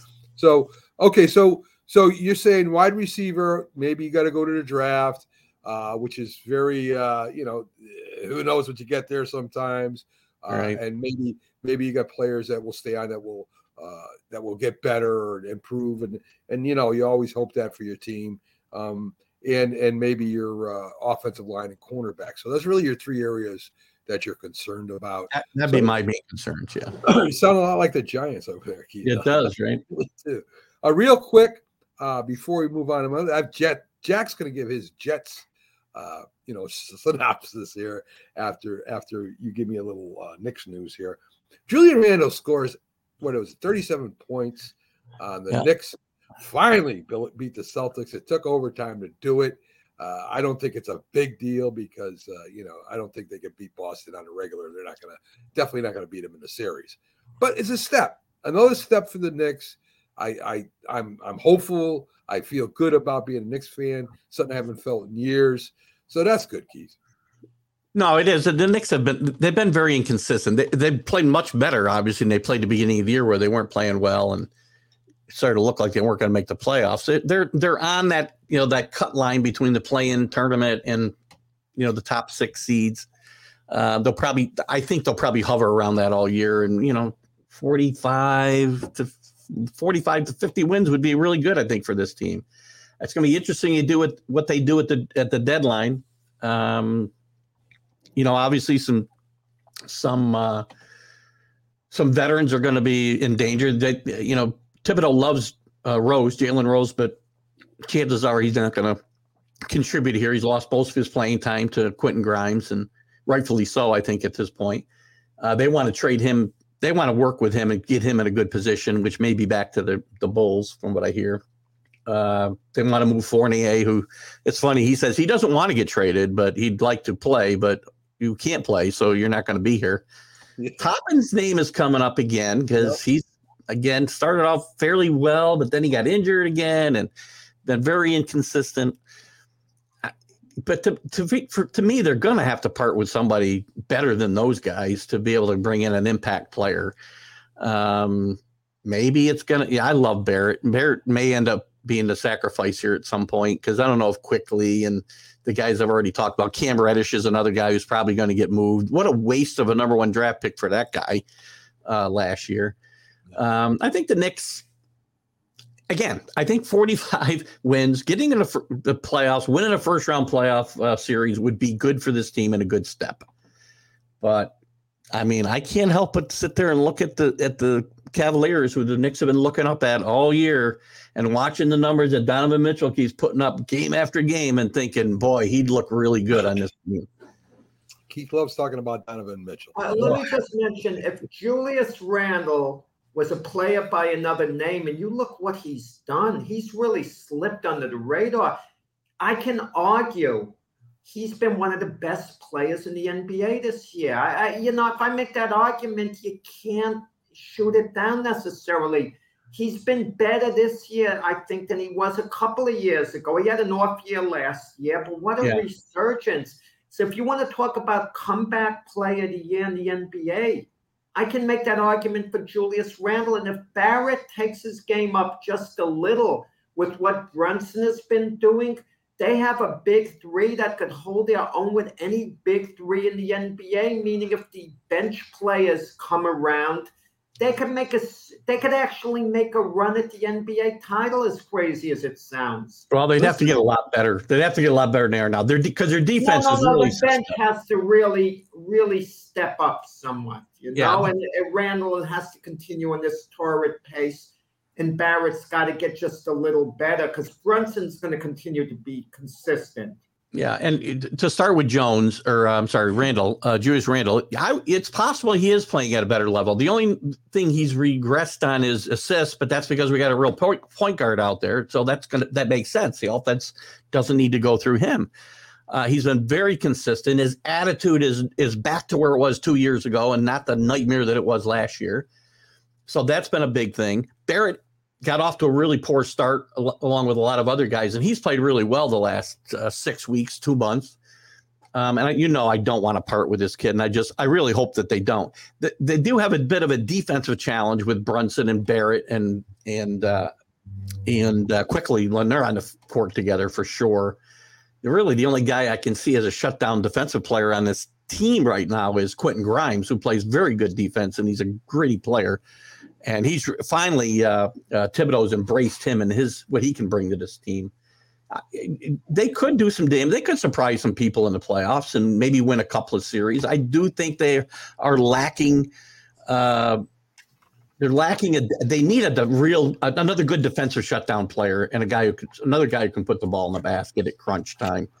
But I do love Brunson. He's been a good signing, and Barrett continues to progress. We say that year after year, and I'm just afraid at some point Leon Rose knows he needs to make this trade that he hasn't been able to make since he's been here. They haven't been an impact trade since they brought oh God, all of a sudden my mind just went Anthony. Carmelo Anthony in here. Over 10 years ago. That's the last impact player they've traded for. So Keith, again, I think the Knicks are showing progress. I feel a little bit better than I have in a long time about the Knicks. So, let's see what they do, as you say, in the trade deadline. Let's see if they can pick up a scorer or a couple good players. I mean, just a few good players they can put on the bench may make a difference. So, Jack, I'm going to build couple of nice wins. You mentioned the Celtics, and they beat the Cavaliers the game before that. So, a couple of nice wins after 4 or 5 game losing streak. So, let's keep this momentum going a little bit. Yes. Jack, so here you go. The Jets. Keith, you want to stick around and listen to Jack's? Sure. I love this shit. All right. Let's see what Jack's got with the Jets here, how the Jets can become better, what he thinks about last year, and if there's any players out there he would like to maybe steal. Tag, you don't need me for this. I mean, everyone knows it. It's obvious the number one issue with the Jets. They've got to address the quarterback situation. I'm getting sick of this Zach Wilson talk. Don't talk about straightening him out and bringing him back unless he's coming to camp and you intend to start him. You brought in Nathaniel Hackett. He's been linked to Aaron Rodgers, but Robert Saleh, the head coach, said it best. Everyone's linked to everyone else in this league. So I don't want to hear Aaron Rodgers coming to the Jets. My fear is they're going to go the Derek Carr route. Please don't do that. That will be putting a Band-Aid on the situation for 1 year. Yeah, Derek Carr is going to take you up a little level. They'll win a couple of more games. They'll maybe get in the playoffs. They'll lose their first game. Heaven forbid they win one playoff game. Everyone's going to get excited, and then they're going to regress the following year. Okay? So it's only, it's only going to buy a little time getting a Derek Carr. So what's going to happen in the quarterback situation? I don't know. They go number 13. Even if they went low in the draft and they could draft the quarterback, I just don't see it happening again. Me personally, I would try to straighten out the Zach Wilson situation. The problem with hiring Nathaniel Hackett is, even though he has a great resume as an offensive coordinator, look what happened at Denver last year. Russell Wilson was awful with him there. And notice when Nathaniel Hackett left, Russell Wilson got better. So I'm a little concerned there. Now, the Jets didn't have a running game, okay? As soon as Bryce Hall went down, the running game fell apart. Michael Carter, who had a good rookie year a couple of years ago, he's obviously not the answer. So Bryce Hall is coming back. If you can add another running back, maybe Elijah Vera Tucker coming back, Becton coming back, the offensive line will straighten out and things will be better there. Their defense was pretty good, but their issues that have to get addressed first and foremost. Quentin Williams, he's a must to re-sign. But how much are you willing to pay a guy? I mean that's the question, too. And that's also Sheldon Rankins is important, in the defensive tackle position as well. So, but all teams have, those issues as well. I mean, strong safety in the safety position, with Jordan Whitehead, he was good, but he's got to take his game up a little bit as well. And maybe we raid your Giants for Julian Love. I don't know. If the Giants don't sign him, he could find a home with the Jets. Wide receiver, as outstanding as Garrett Wilson was, all of a sudden, the depth we thought we had early in the year when Elijah Moore was the sixth receiver, the depth doesn't look as good. Certain guys like Corey Davis, Braxton Berrios, had a case of the drops, Denzel Mims, the depth doesn't seem that great. They got guys there. Who I really like? Who could be a cheap pickup, who could really help with ball control. You get a guy like Scotty Miller.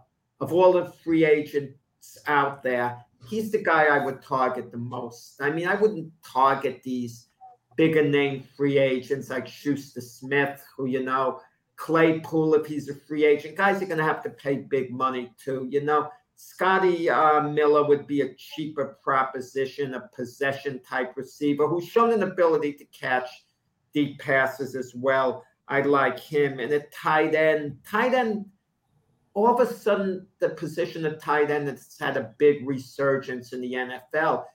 It's more important than it's ever been. In the past, all you wanted was a tight end who could block and this and that.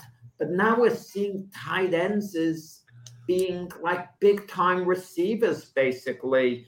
And with the Jets, with Tyler Conklin, plenty of catches, but for little yardage, your tight end has to be a playmaker, I think, in this day and age. Just look what it's meant for the Chiefs and the 49ers and some of the other teams. How about the Jaguars with that former Giant? Right, yeah. Evan Ingram, and the coaching. Coaching is so important now. We tend to underrate it, what it means.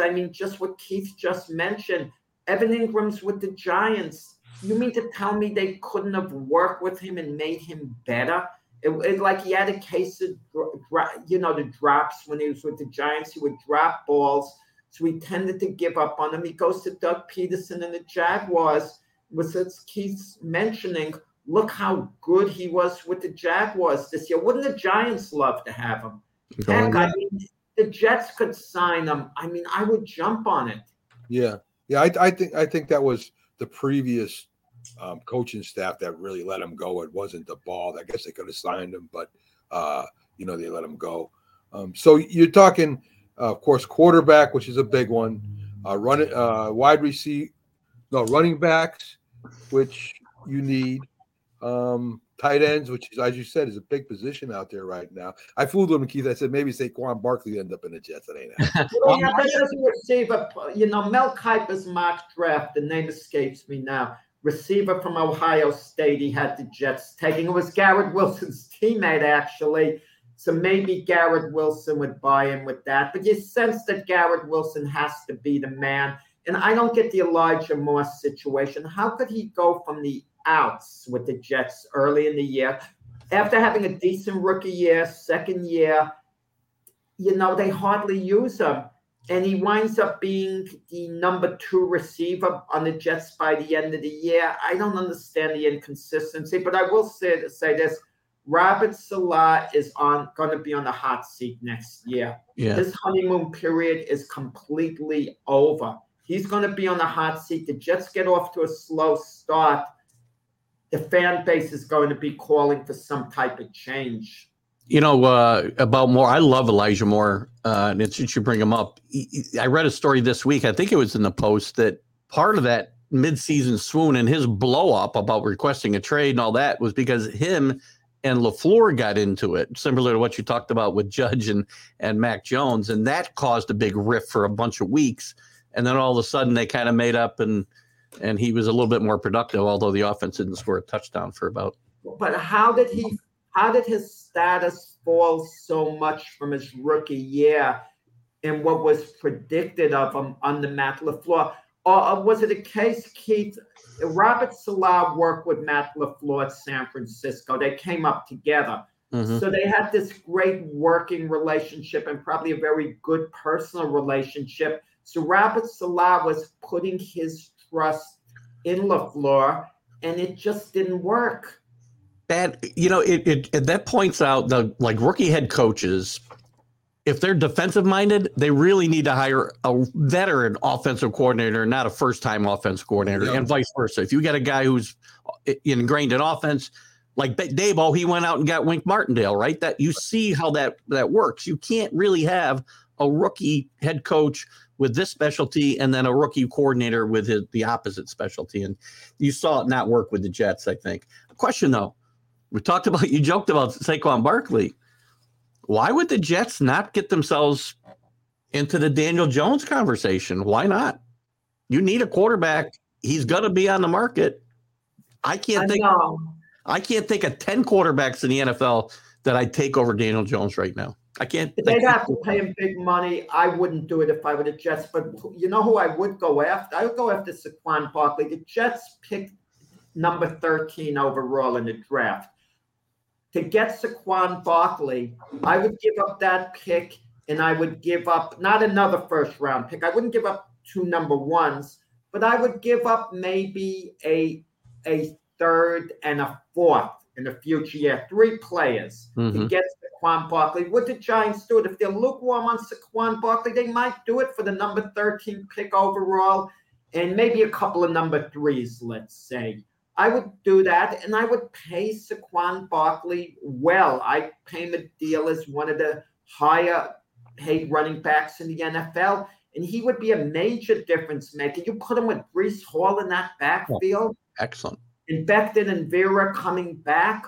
And I would start Zach Wilson there. You got him already. Either trade Zach Wilson or start him. None of these games. He's in his 3rd year. You don't want a guy carrying a clipboard in his 3rd year and starting to learn.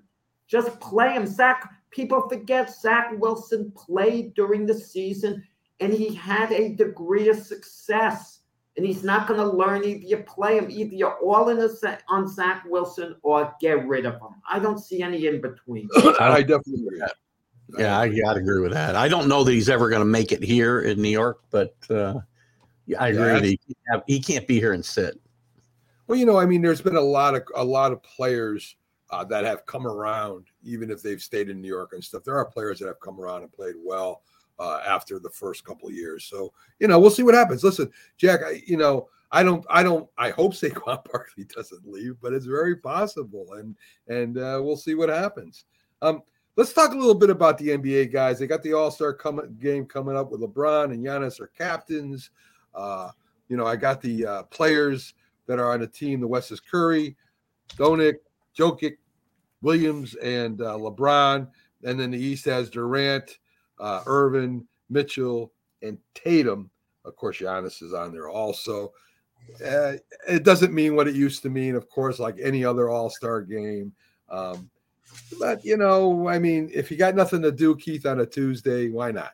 I got to be honest with you. I could have nothing to do on a Tuesday. I wouldn't watch this game because, I can't. All they do is go up and down the court, throw the ball at the backboard, and dunk it. It's 180 to 185, and it's like it's not even resembling the game that they play. I think they're going to, at some point, they're going to have to go the way the NFL went with the Pro Bowl and do something different than what they do now. Because people are just going to stop watching. Yes, I agree. Keith, not Keith. Jack, your thoughts? Are you going to watch the All-Star game? I never liked the All-Star games. Listen, I'm even thinking of something like the World Cup in baseball. They don't even treat that seriously. The players use it as a springboard to the season. Oh, I don't want to play because I want to be ready for the season. You want to make these, if you want to make these games important, you have to find a better way. I don't think you can do it in the NFL because of the physical contact. And they're gonna, they were playing the game like the week before the Super Bowl, but the tackling would be very, very weak, understandably. And it was just like in glorified exhibition. You want to tune in, you want to have a lot of laughs. You can't make an NFL All-Star game a serious game. You could do it in the NBA. They did it one year in the NBA. What year was that, Keith? Where at the end of the game, the players were taking it seriously and they wanted to win those last few minutes and they were going at it. I loved it. That will happen, and I've seen it in multiple games if I've made it that long, right? Where they do take it serious, but take it serious the whole game then. Look at, and I hate to be that guy because I always turn out to be that guy. Back in the day, right? You go back to the 70s, the All-Star games all were played hard. The Pro Bowl was playing hard. Major League Baseball guys cared about winning. Even the NBA All-Star game was entertaining back in those days. But progressively, all of those games have gotten worse and worse and worse. So I have an idea. I have an idea with the NBA All-Star game. Every player should be given $1 million to the charity of his choice if your team wins, every guy on the roster. So that'll be a motivation, All of them, I'm sure, have a charity that they want to give to. And the players on the losing team will think, darn it, I better not lose the game because I'm going to look bad. I'm probably going to have to take some money out of my own pocket as damage control to add on to the charity. Make it a charity game. Maybe if you made them put their own money on the line. I always said this about golf, and I hate to talk about golf because I know Mac feels, but when they played the big money skins game, right? I always said this would be much more fun if the players put their own money up, right? Because they were playing for, $20 million in skins. And I'm like, have them all put money in a kitty. That would be more interesting because they'd care a lot more than playing for, somebody else's money. So, well, it's gambling. Speaking of that, I don't know, Mac, were you going to ask Keith his thoughts on the Hall of Fame, Scott Rowland getting in? A very good, a wonderful player. But have we gotten to the point with the Hall of Fame guys where it's the hall of the very good over career? It's been diminished in a lot of sports. Scott Rowland, I'd love him to be the Yankee third baseman. Don't get me wrong. If I could have a young Scott Rowland, I would love having him. He was a heck of a player. But are we talking about Hall of Fame now? And is he more worthy than Keith Hernandez to go in the Hall? How about Don Mattingly? Don Mattingly, the issue with Don Mattingly, they said he didn't do long enough. Listen, I think Thurman Munson should be in. But listen, is it so bad that we've changed the standards? Because that will open it up to Don Mattingly to eventually get it. And are we looking at body of work, fellas? Body of work. If a guy has done it as in more than one thing, Like Don Mattingly, look, was a Marlin coach for longer than any Marlin manager in history, coached the Dodgers. He'll be a bench coach with the Blue Jays. Should that be counted?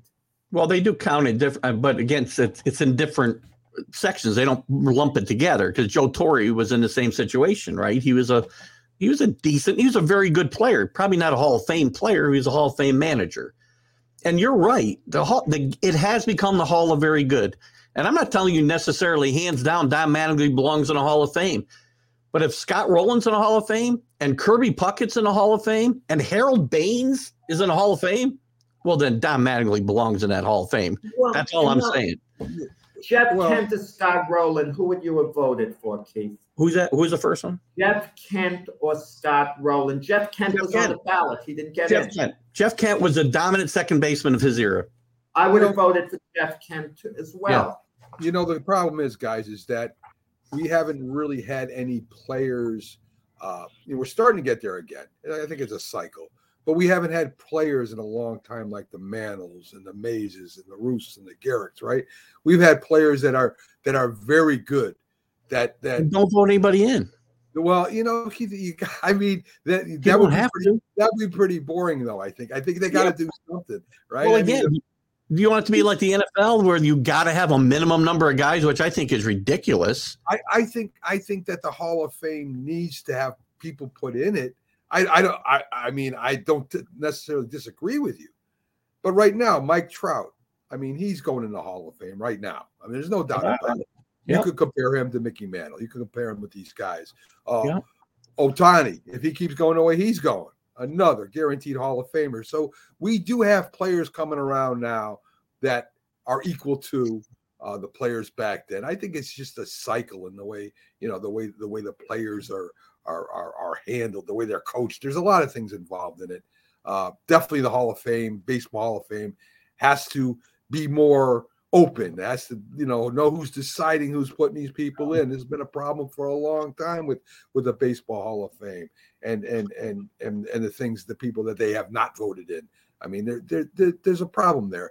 But again, but your argument speaks to Jack's. You've lowered the standard for becoming a Hall of Famer, and that's the Fred McGriffs, the Harold Baines, even the Gil Hodges of the world. You know what? Great people, great players for a long period of time, but are they as good as the Mickey Mantles and the Babe Ruths? No.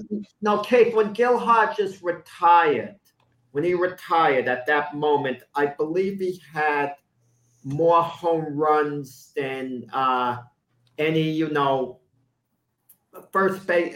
Right-handed first baseman or something like, right? Wasn't it? Whatever. But what he did as manager of the Mets and all. But let me ask you this: has it gotten to the point now?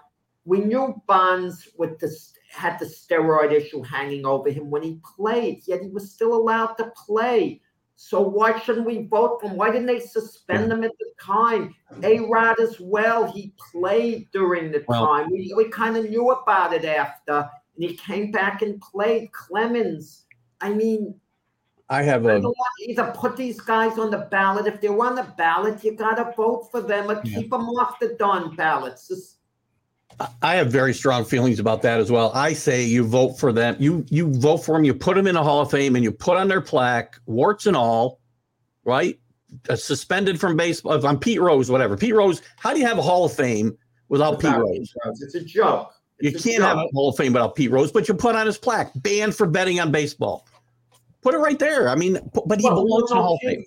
Hey, ban him from baseball, but not the Hall of Fame. What does the Hall of Fame have to do with it? And what him betting on the games, he didn't bet when he was a player, reportedly as a manager. That's what it came out. So you just said it yourself. You made a point. Well, we have to judge Don Mattingly, what he did as a player. It's not body of work. So why are we judging Pete Rose's body of work that he bet when he was a manager, where he bet on his team to win? It's wrong. Ban him from the game a few years, what he did. But then some of these players who are so righteous point out, well, when you go in the clubhouse, the sign says this or that. Is this a darn lifetime ban? What the heck is a lifetime ban? A Bud Selig, the guy who oversaw the steroid era. this isn't the hall of, great character, right? Because there's a lot of bad character people in there. If you're going to kick out all bad characters, you just start with Ty Cobb and go to the NFL and kick out OJ and Ray Lewis and all these other guys who are bad characters. And this is players. Yeah, right. Why don't we ban these guys who got in, who wouldn't allow black players to play Major League Baseball? Yeah. Who contributed? What about the players who led a movement to prevent black players from playing Major League Baseball?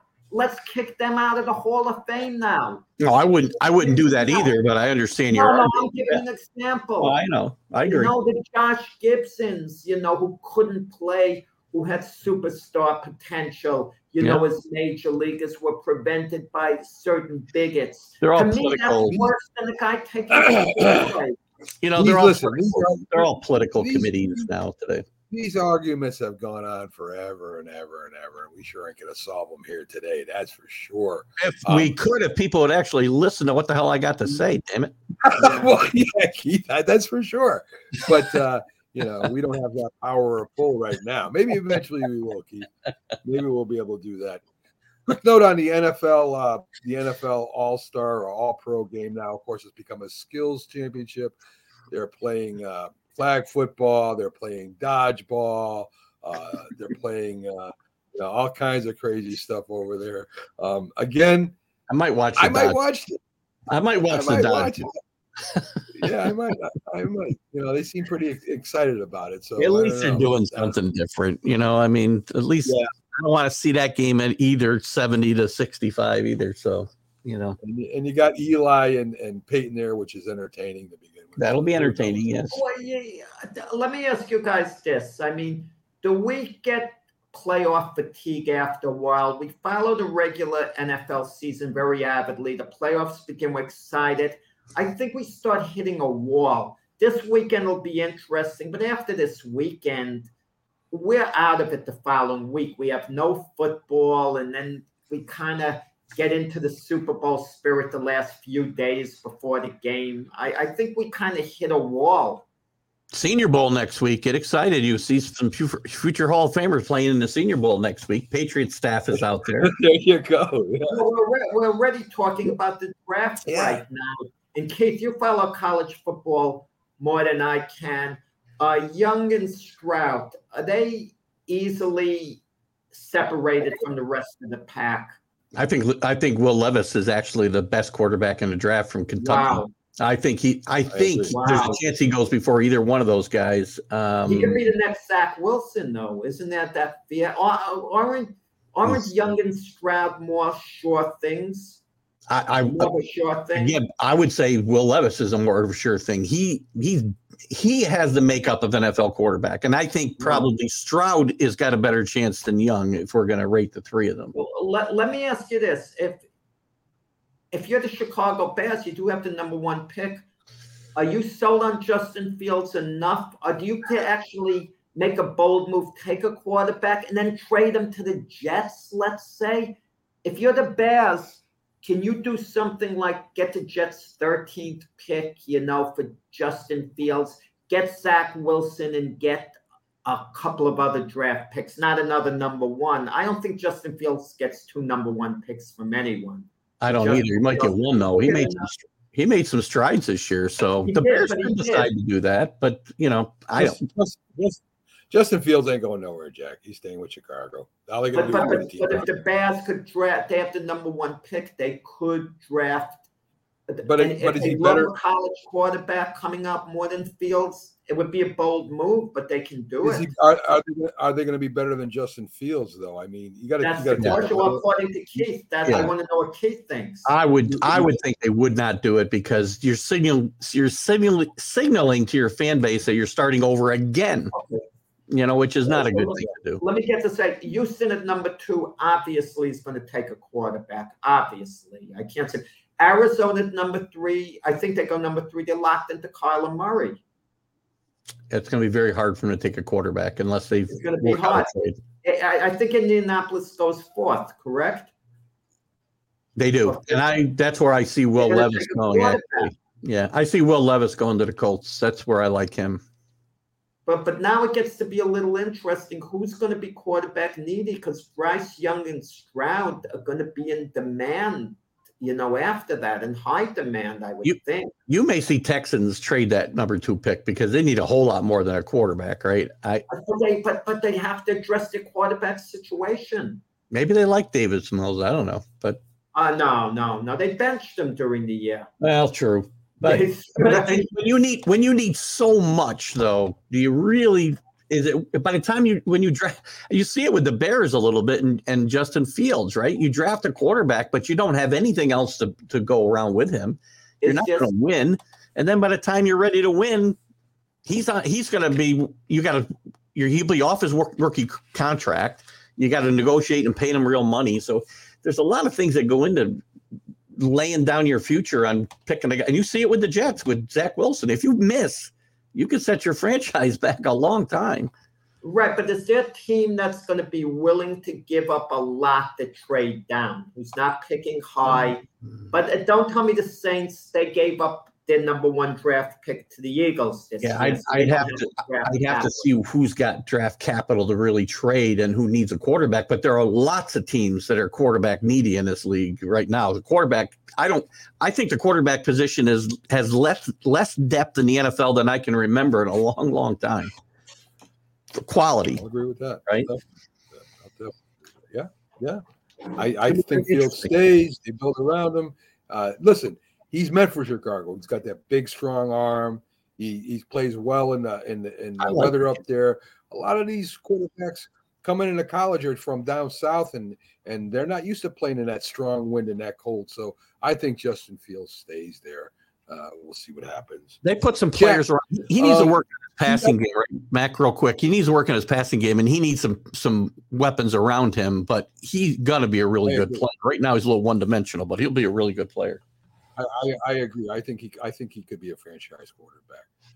Jack, and the Ravens franchise Lamar Jackson. That's going to be the big story in the offseason. Because if they're willing to trade, someone is making a major move, and I'm thinking along the lines of the Jets. Actually, if the Ravens are willing to trade him, we'll see what happens.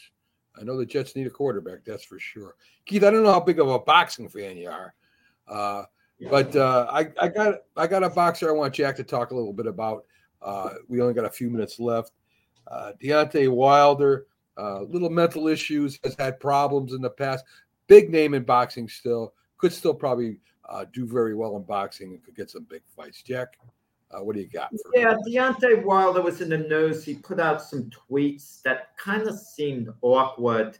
So you're concerned. And listen, he's a young guy, still active, but he's taken he took a lot of blows to the head in those fights with Tyson Fury, especially his 3rd fight. It was an extraordinary effort till he was knocked out. And you kind of are concerned, is this him just acting a little awkwardly, as we all do from time to time, perhaps? Or is it a question of head trauma? The effects of blows to boxers and football players are pretty similar. They show up a lot of times years later, but occasionally they show up much sooner. And could this be a case of that? Hopefully not. Hopefully it's just Deontay Wilder, who's acted awkwardly at times. He even said before one of his fights, and this is distasteful, he wants a body on his record. Meaning he wants to kill a guy on his record to be on there.